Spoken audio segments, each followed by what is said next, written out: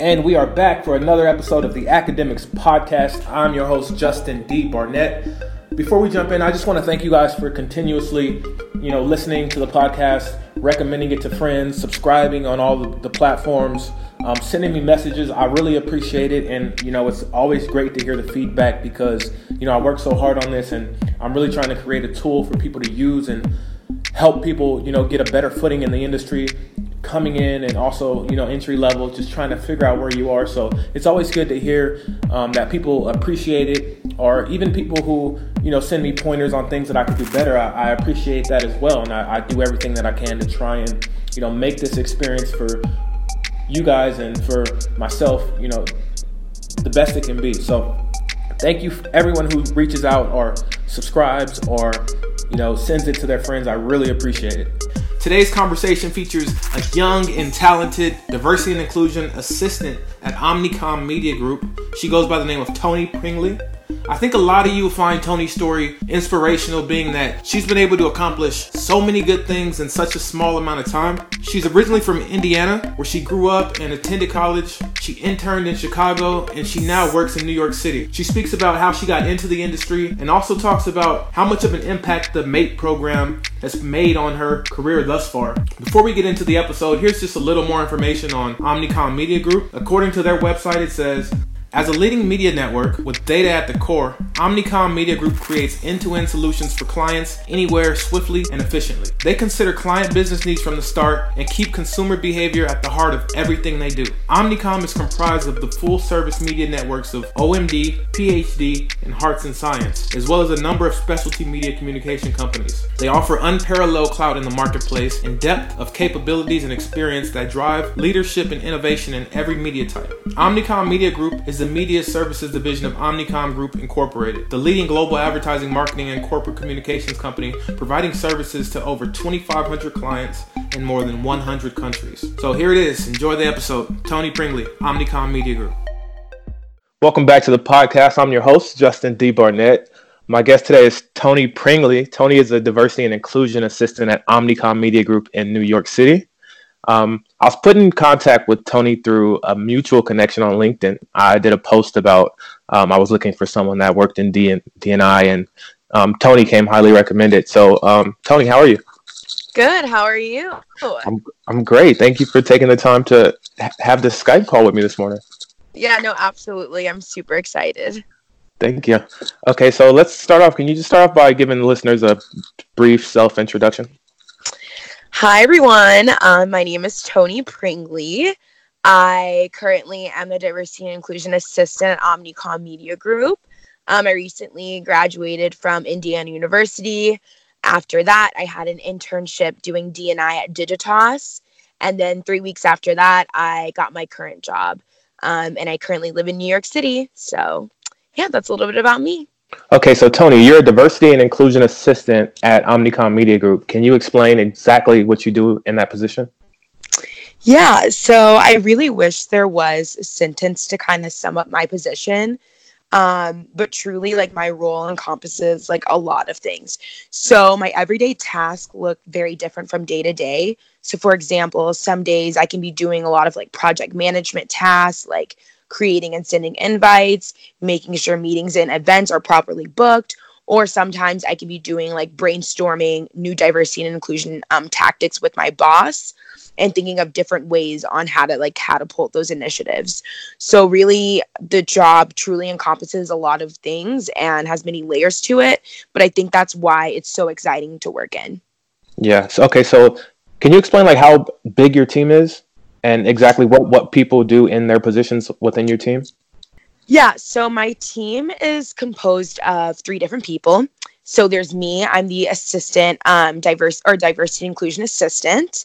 And then there's my boss, Justin Reyes. He is the director of diversity and inclusion. And then we also have a new member of our team, Sakina, and she is the associate director of diversity and inclusion at Omnicom Media Group. So we all really just work together doing many things. I wouldn't say any of us have one thing that we work on or a set of things we all work on. I really truly think we all work on things together. Okay, and what would you say is the main goal of a D&I team within a company like Omnicom? Yeah, so I would say the main purpose of having a diversity and inclusion team is to bring diversity and inclusion into your company. So not only do we want to make sure that we are bringing diverse candidates into our walls, we also want to make sure those diverse candidates feel included and they also feel heard within their work and also within their teams. So building up things like business resource groups and building different programming to make sure that everyone feels included is really what we like to do. Okay. We'll get a little bit more into those specifics a little later in the interview, but before we go any further, can you just tell me a little bit about Omnicom actually and just what they do? Yeah, so I work at Omnicom Media Group, which is underneath the Omnicom umbrella. So Omnicom Media Group is a media agency. So for example, we don't really create the advertisements. We simply use like data, analytics, and strategy to figure out the best places and times to place an advertisement. So for example, if your core demographic is women 16 to 30, we would do the research to figure out where and how that demographic is most likely to positively receive an ad. Okay. And about how many employees are in your New York office? And are there any other offices around the country? Yeah, so there's a ton of offices. So the way that Omnicom Media Group works is we have around 10 plus agencies underneath our umbrella. The ones that I'm most familiar with are going to be like PhD, Hearts and Science, and OMD. And within those agencies, I don't really have an exact number for you, but it's hundreds of employees. And we have agencies across the entire world. Okay, cool. So you're originally from Indiana, where we're talking from now, right? Yes. And then I believe you did your internships in Chicago with Digitas and Spark Foundry, and now you're in New York City. So you bounced around quite a bit. What's it been like? Working in the Chicago advertising industry and then moving to New York. Like, how are those similar? How are they different? Yeah, so I would say definitely I feel like New York obviously is a bit more fast paced. I think people here are very much like work hard, play hard. People tend to stay at their offices a little bit longer, making sure, that they are really always working hard. Whereas I feel like Chicago has a bit more of a more laid back scene. People are much more relaxed. People are definitely working the traditional like 9 to 5. Whereas in New York, I know some of my friends who don't get out the office until 8 o'clock. So it's just a difference in like the work-life balance. I wouldn't say one is better than the other. It's just two totally different work cultures. Okay, and what was your process like in finding work after your internship in a different city? Like, how did you go about that? Did you apply online, or what was that process? Yeah, so this summer I was interning, like I said, at Digitas, doing diversity and inclusion in the Chicago office underneath the MAPE program, the Multicultural Advertising Internship Program. Shout out to them. And at the end of our program, they send us to New York for a week where we can do a bunch of networking. We get to go visit different agencies. Pretty much the point of it is to put you in front of as many people as possible to get a job. So I was super, super lucky that I actually met my boss at the MAPE networking career fair. So he literally came up to me. He said, "Hey, I just saw your resume. Would you like to interview Wednesday?" And at that time it was Monday. So I got to interview 2 days later, and then I signed my offer about 24 hours later. So I left New York with a job.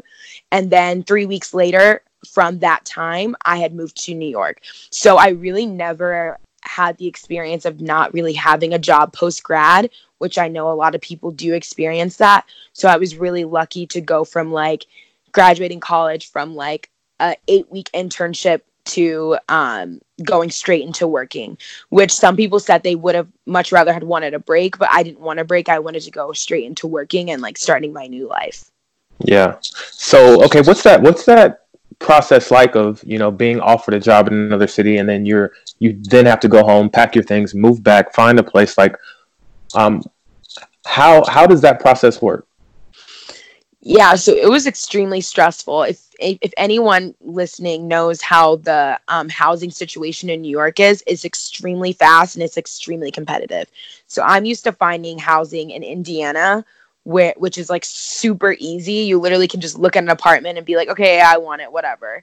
But in New York, they're extremely strict, right? Like you have to make like 40 times the rent. And if you don't make 40 times the rent, then your guarantor needs to make 80 times the rent.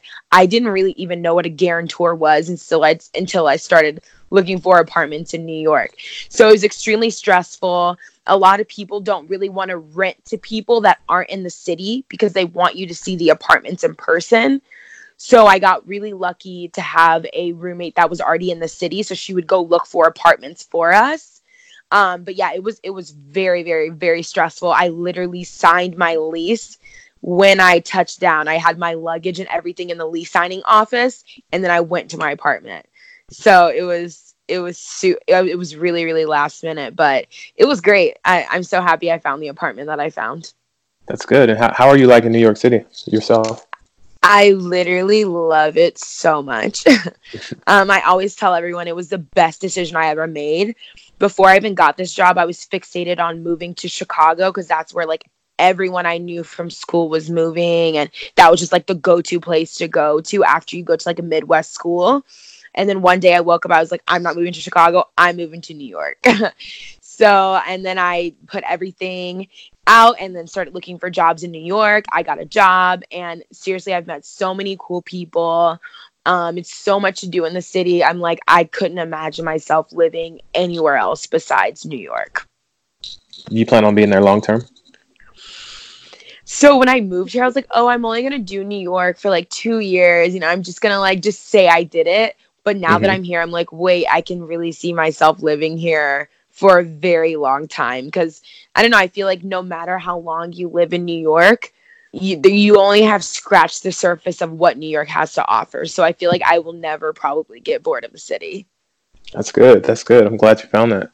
Thank you. Well, yeah, of course. So let's rewind back to the topic of DNI because I'm still a little curious about it, and I have a few more questions. So, why do you think it's important for companies to have DNI teams internally? Right. So I feel like we're kind of stepping into a time where everyone is starting to see the significance and importance of having people solely working in diversity and inclusion and not just like pushing it off as a side job. So at a lot of companies still you'll see maybe recruiters kind of putting their hand into the D&I aspect of pulling in diverse employees or making a diverse pipeline. Or you'll see people who have other jobs kind of doing D&I on the side. But I think companies are seeing the importance of having people who only work on diversity and inclusion, and that's their main job, because there really is a difference when you have a team of people doing only that work. So yeah, I feel like I think everyone is seeing it. The numbers are telling you that the more diverse your company is, the more money you're going to make and the more creative your processes are going to be. So yeah, people are definitely seeing the importance of it. From what you've seen, like what role does DNI have in the hiring process of bringing people in? Like, do you guys get the same pool of candidates as the regular HR department? Do you guys have like a quota that you're supposed to meet? Like, how exactly is does it work, and how much pool do you guys have in bringing people into the agency? So diversity and inclusion, we don't do the hiring. And we also don't do quotas. Most companies are not going to do a quota. But I think for us, what we think is ensuring that our company has as much diversity in the pipeline as possible. So making sure that our D&I team are going to all the diversity conferences and career fairs as possible to ensure that our hiring process is represented by all. Is there a way to measure success in this in a department like this? Yeah, I think that like we can see how diverse, like say if you've had, for example, not specifically my company but another company, if you were to hire a diversity and inclusion director and you could see that your diversity numbers went up from 7% to 10%.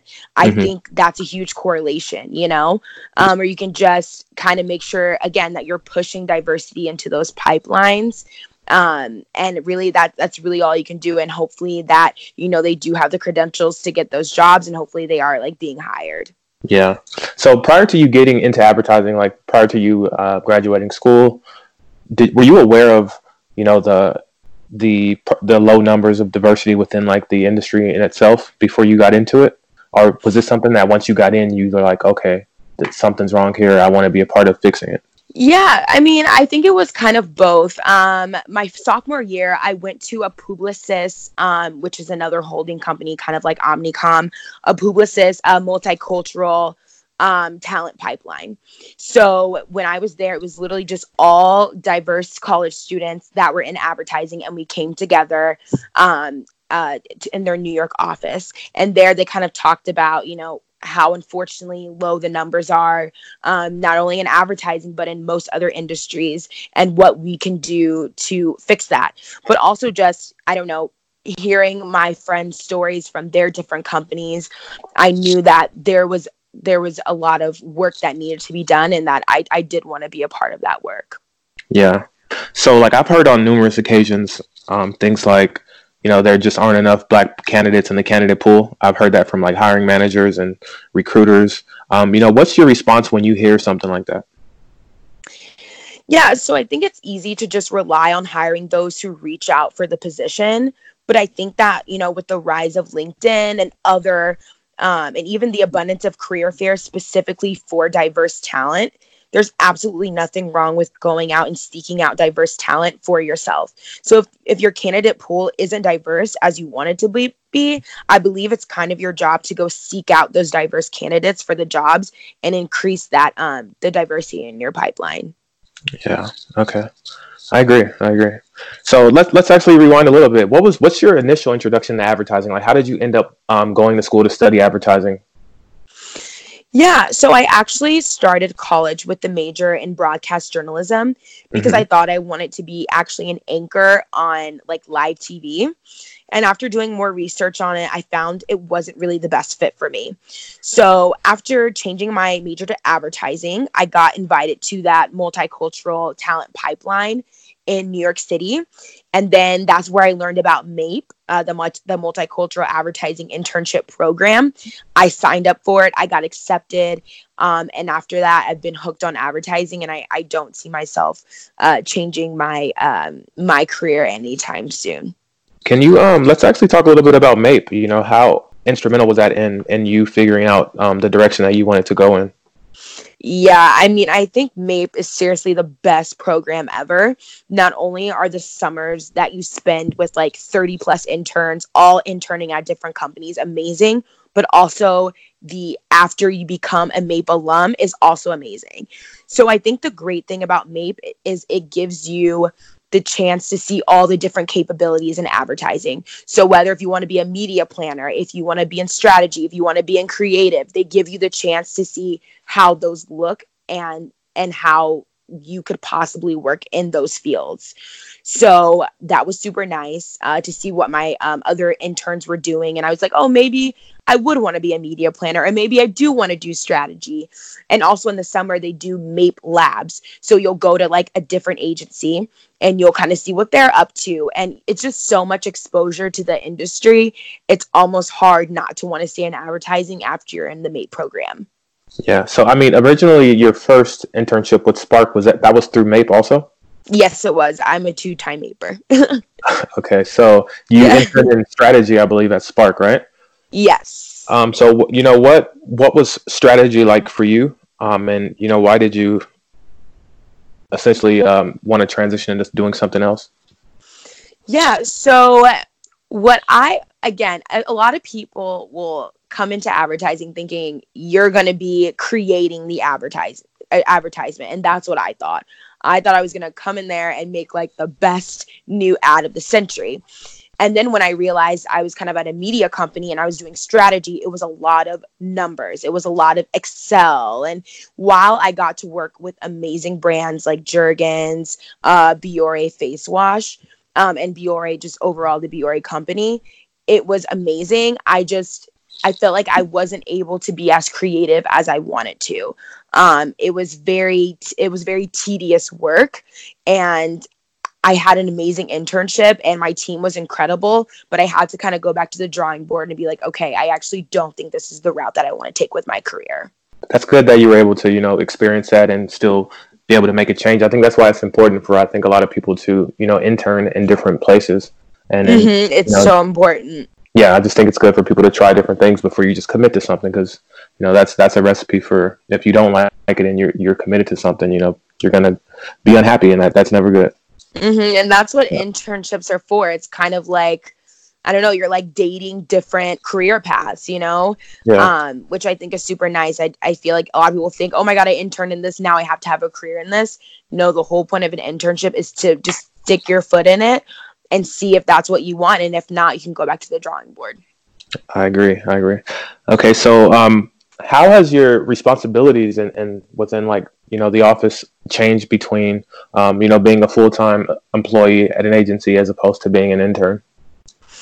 Yeah, so I feel like as an intern, you're kind of really just, you come in and then you're just helping out with what your manager or what your team is already doing. So they're kind of saying, hey, you can help a little bit right here, you can help a little bit right there. If you mess up, it's okay. You're here to learn. Whereas when I feel like when you become a full-time employee, a lot of the responsibility is lying on you. I'm not saying you can't make as many mistakes. Like, yes, you can make mistakes. It's okay.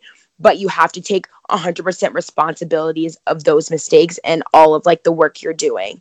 Also, I would say that your voice, I feel like, is a little bit more heard because you are on the team.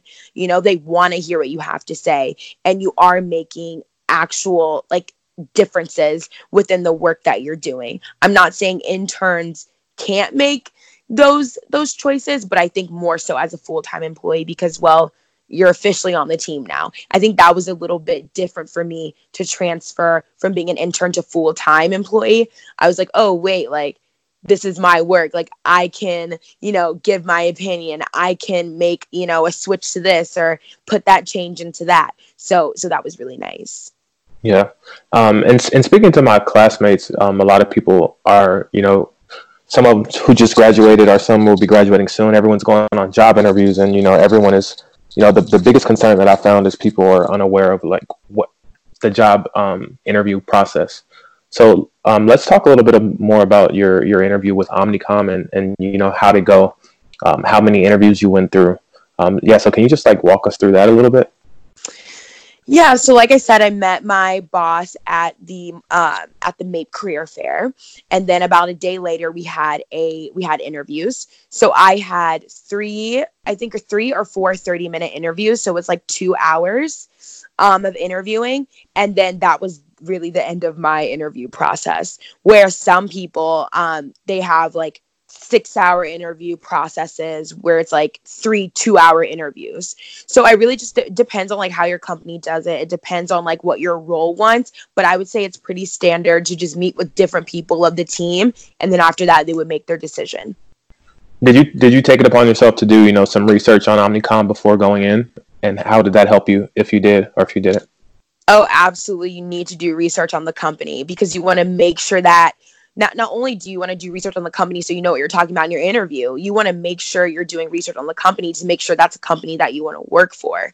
I think a lot of times when we step into interviews, we think that they're just interviewing us when on reality, you're both interviewing each other because you have just as much as a decision to make, just as much as they have a decision to make too. So you're both kind of feeling each other out and both seeing if this is a fit. And if it's both a mutual fit, congrats. But if not, I mean, it's totally fine. It happens all the time. You just got to keep moving and find the perfect fit for you. Yeah. So I agree. And just off the top of your head, can you remember any specific questions that you were asked? Or I don't know if I can remember any specific ones, but I think a very standard one is, well, why do you want to work here? Why do you want to work in this specific career field? Another one is a lot of people are doing behavioral interviews now. So it's a lot of tell me about a time when, or tell me about this time when. And you have to be able to draw back on experiences and how you've learned from them and put that into like a solid answer. Great advice. So what's an average day like for you at work now? So that's the thing. So there really isn't an average day because I'm always working on different things. But I can say usually, you know, I'll come into the office at 9 a.m. I'll kind of check the news, check LinkedIn, see what's going on, probably eat my bagel, you know, standard 9 to 5 life, eat my bagel, kind of get the rundown on what's happening. I'll check in with my boss and then I'll kind of just work on whatever projects I'm working on at the time. And usually I'll have a couple meetings, a couple phone calls, and then I'll finish off on like working off on any projects that I have for the day. So it's I would say my role is very independent, and which is really nice because I get to kind of like set my own pace, just making sure that I'm hitting deadlines, making sure everything's organized, making sure, you know, my manager's getting everything that he needs from me. Other than that, yeah, it's a very great job. Cool. What's your, just out of curiosity, what's like your New York City commute like into the office? So if anyone listening, if you know anything about Brooklyn, I live in Crown Heights, Brooklyn, and then I commute to the financial district. So for example, I commute kind of close to Wall Street. So my commute is about 20 minutes. So it's not long at all. It's literally one train. It's about 6 stops and then I'm off. And then my office is right across from the train station. So it's really convenient. It's great. It's good that you live in Brooklyn. I've talked to people who live like way out and they have to jump trains and crazy commute. No, that was like my number one thing. I was like, I need to only take one train to work. Yeah. And yeah, I take the 2 or the 5. So both are like only 4-minute walk from my apartment. Cool. Mm-hmm. So what have you found to be, you know, the most difficult part of your job? I wouldn't say that this would be difficult, but I would say that making sure all the lines of communication to the employees are very clear. So since I'm not on a team that just communicates with 5 or so people, we are literally communicating with hundreds of employees. So making sure that everyone is in the loop with everything that's happening can be a bit challenging. So I would say you have to be very organized. You have to be very clear about what you're saying, and it has to run through various people before it gets sent out to all the employees, which is nice because you get like a second pair of eyes. So I would say making sure that the lines of communication are very clear. That would be the most challenging. Okay, and what are the lines of communication? Like, so you communicate with lots of people throughout the day? Like, what forms of communication are you doing? Are these like face-to-face meetings? Are these, you know, some type of communication internal program, or like how are you communicating with these people? So I would say it's mostly email, but also a lot of dialing in, and also a lot of face-to-face meetings. So a lot of the people that I'm communicating with a lot are maybe in LA or they're in Chicago or they're in Miami. So it's a lot of dialing in and making sure that you are scheduling those dial-ins. And I know sometimes people may be like, oh, we don't need a meeting. Like, let's just send an email. No, sometimes you really do need that meeting to make sure everyone is on the same page. Making sure that communication is very clear because things can get very confusing very fast. So always scheduling those meetings. That would be my advice to people. Schedule the meetings. Don't just always send the emails. Got it. So what, the reverse of that, what have you found to be, you know, the most rewarding part of your job? Yeah, so I would say watching things that you've helped implement or create have like real-time impact is amazing to watch. So for example, my team has launched 2 business resource groups during my time here. So the Black Leadership Network and the Latino Leadership Network, and watching employees engage and be excited about those business resource groups is super exciting to watch. So have you picked up any activities to do like in your free time that helps you keep up with your job or keep up with the industry in general? Things like, you know, do you read books? Are you a podcast listener? Magazines, you know, TV shows, anything? So I do a lot of LinkedIning. I don't know if that's a word, but I'm always on LinkedIn, always seeing what's happening into our industry and D&I. But outside of just like my industry, I would say I love the podcast Small Doses by Amanda Seales. And also, I love this podcast called the Disruptor Series. It's so good. That one's by TBWA, right? Yeah, TBWA, Doug Melville. He interviews different people, and you get to see what different disruptors are doing and how they've gotten to the positions that they've gotten, which is really refreshing to listen to. That's good. Let's talk about LinkedIn a little bit. Yeah, LinkedIn is a really important, resource to have and to take advantage of. And I feel like a lot of people are not up on the wave yet. So for people listening who are, going to be entering the workforce, like how important is it to present yourself on LinkedIn and just have a presence? Oh, it's so important. It's so important because after I left the career fair, which is where I had found my job, so many of the people that I knew found their jobs from LinkedIn, whether it was someone messaging them on LinkedIn, hey, I see you've done this and this. Would you like to come in for an interview? I see you're in New York City. Would you like to come in for this interview? It's so important to make sure that your LinkedIn is up to date. Make sure that not only is it just up to date, but you're sharing things. You're sharing things you're passionate about, making sure that your work and everything that you're currently doing is up to date. It's so important to make sure that your LinkedIn is great and in prime shape. Okay. I agree. If you could go back in time and offer your college self some advice, what would you tell yourself knowing everything that you know now? So I would probably tell myself to relax, especially during the end of my internship this summer. I was extremely worried that I was going to leave MAPE without a job, and I did not want to go home without any type of second step to leaving my hometown, to be honest with you. Mm-hmm. So I ended up getting the job I have right now, like I said, 3 days before my program was over. So I would tell myself to relax and that everything is going to work out. Okay. Any advice for anyone listening that would, like to eventually become, join a D&I team or form a D&I team? So I would say to be very intentional about what you want, because I know it's so easy to take a job that you don't really want outside of college or once you graduate college, just because, you want to get your foot in the door. But I would encourage people to take the job that you really want, because I know a lot of people would tell me, finding a diversity and inclusion job right out of college is going to be extremely difficult. And I found one, and not only did I found one, I found a great one in New York City at an amazing company like Omnicom Media Group. And I remember when I was telling people, I was like, yeah, I'm going to be the diversity and inclusion assistant at Omnicom Media Group. People were like, wait, what? You got a diversity and inclusion job straight out of college? And I was like, yep. So just making sure that you're reaching out to as many people as possible, that you're making sure your resume is hitting as many people's hands as possible. You're definitely going to see, you're going to reap the benefits from that.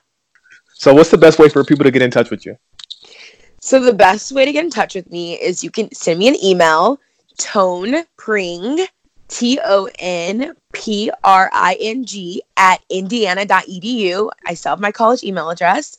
Or you can follow me on Instagram at Toni Pringley. So TONIPRINGLEY. Okay, Toni, thank you for taking the time to sit down with me and do this interview. I really appreciate it.